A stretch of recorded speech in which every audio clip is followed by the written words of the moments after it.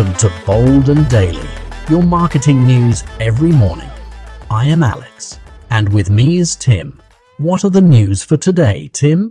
Hey, Alex. Today we received information about Twitter allowing cannabis advertisements on their site in the USA. Really? Isn't cannabis illegal in some states, though? It is. That's why Twitter will run those advertisements in the states where it's legal. That makes sense. I believe it's the first social media to accept this kind of advertising. Well, Meta and Reddit had ads about cannabis creams for skin. But yeah, Twitter would be the first to allow advertisements of pure cannabis.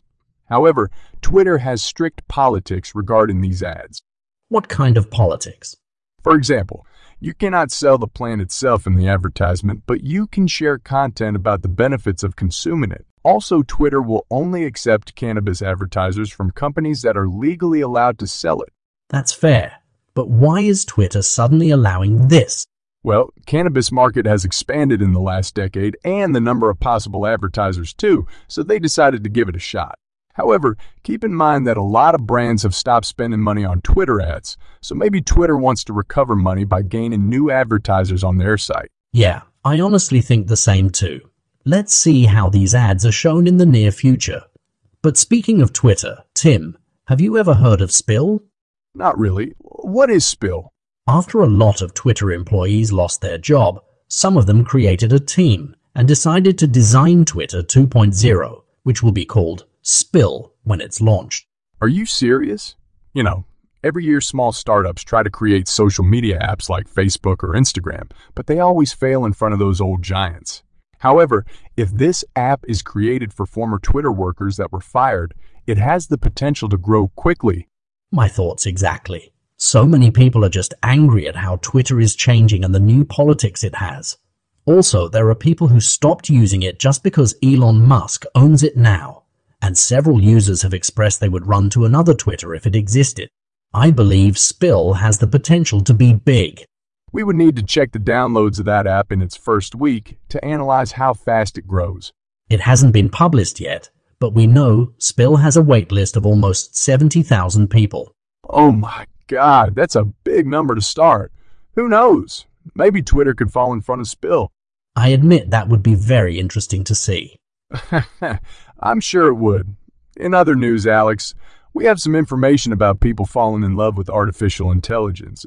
Like they're falling in love with the AI designs? Apparently, more people are using the app Replika, which lets you talk with a bot for the amount of time you wish. The thing is, this bot seems to be very empathetic and likable to users. No. So you're telling me people are falling in love with bots? Exactly, and they are aware of it. Isn't a movie about this already exists?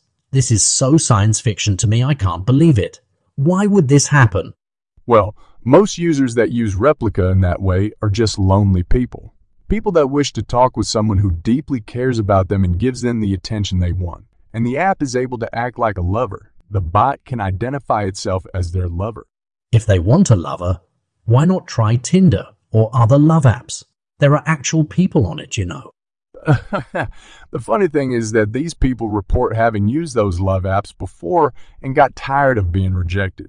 Also, an interesting fact is that Gen Z has reported being each time less interested in dating since they think dates are expensive and tiring. So we're supposed to accept dating AI will become a normal thing?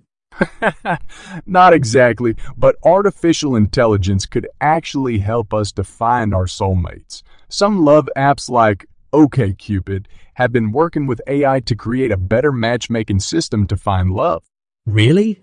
How would AI help us to find love? Well, this app will ask you to reply to at least 15 questions on their form when you register. This form is full of personal and sentimental questions, so the algorithm can match you with someone similar or compatible with you. That honestly sounds helpful, and I think some other apps could benefit from users filtering what they like and not. Our time is up already. Thanks for your time, Tim. See you tomorrow.